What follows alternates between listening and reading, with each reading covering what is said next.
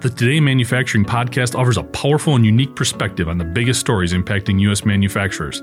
Anna Wells, David Manty, and Jeff Ranke apply their experience as editors of industry-leading brands Manufacturing.net and Industrial Equipment News in providing in-depth analysis of the latest headlines. Their insight, along with a mix of humor and human interest, makes Today in Manufacturing a go-to source. Keep pace with supply chain challenges, electric vehicle developments, labor struggles, robotics, and more by listening, downloading, and subscribing to the Today in Manufacturing podcast. Volvo's electric brand unveils a next-generation sedan concept. I'm Andy Zoll, and this is IAN Radio.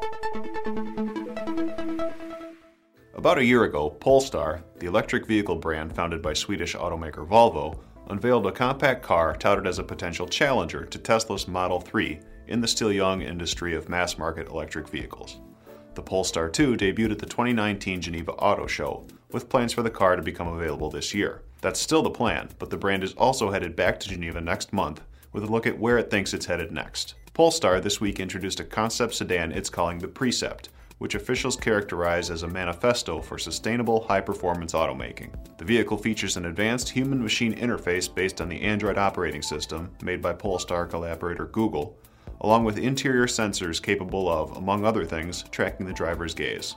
On the exterior, cameras and sensors replace the front grille, while camera-based technologies replace conventional mirrors, and a glass roof with a mounted LiDAR pod anticipates evolving driver assistance systems. Polestar also touted a variety of sustainable technologies, including wing designs to improve its aerodynamics and range, and interior features comprised of more eco-friendly materials.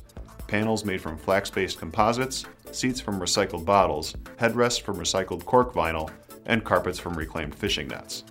The Precept is only a sign of Polestar's ambition at this point, but the brand itself could be in for some upheaval of its own, as Volvo and Geely, its Chinese owner, consider combining their operations into a single entity. I'm Andy Zoll, and this is IAN Radio.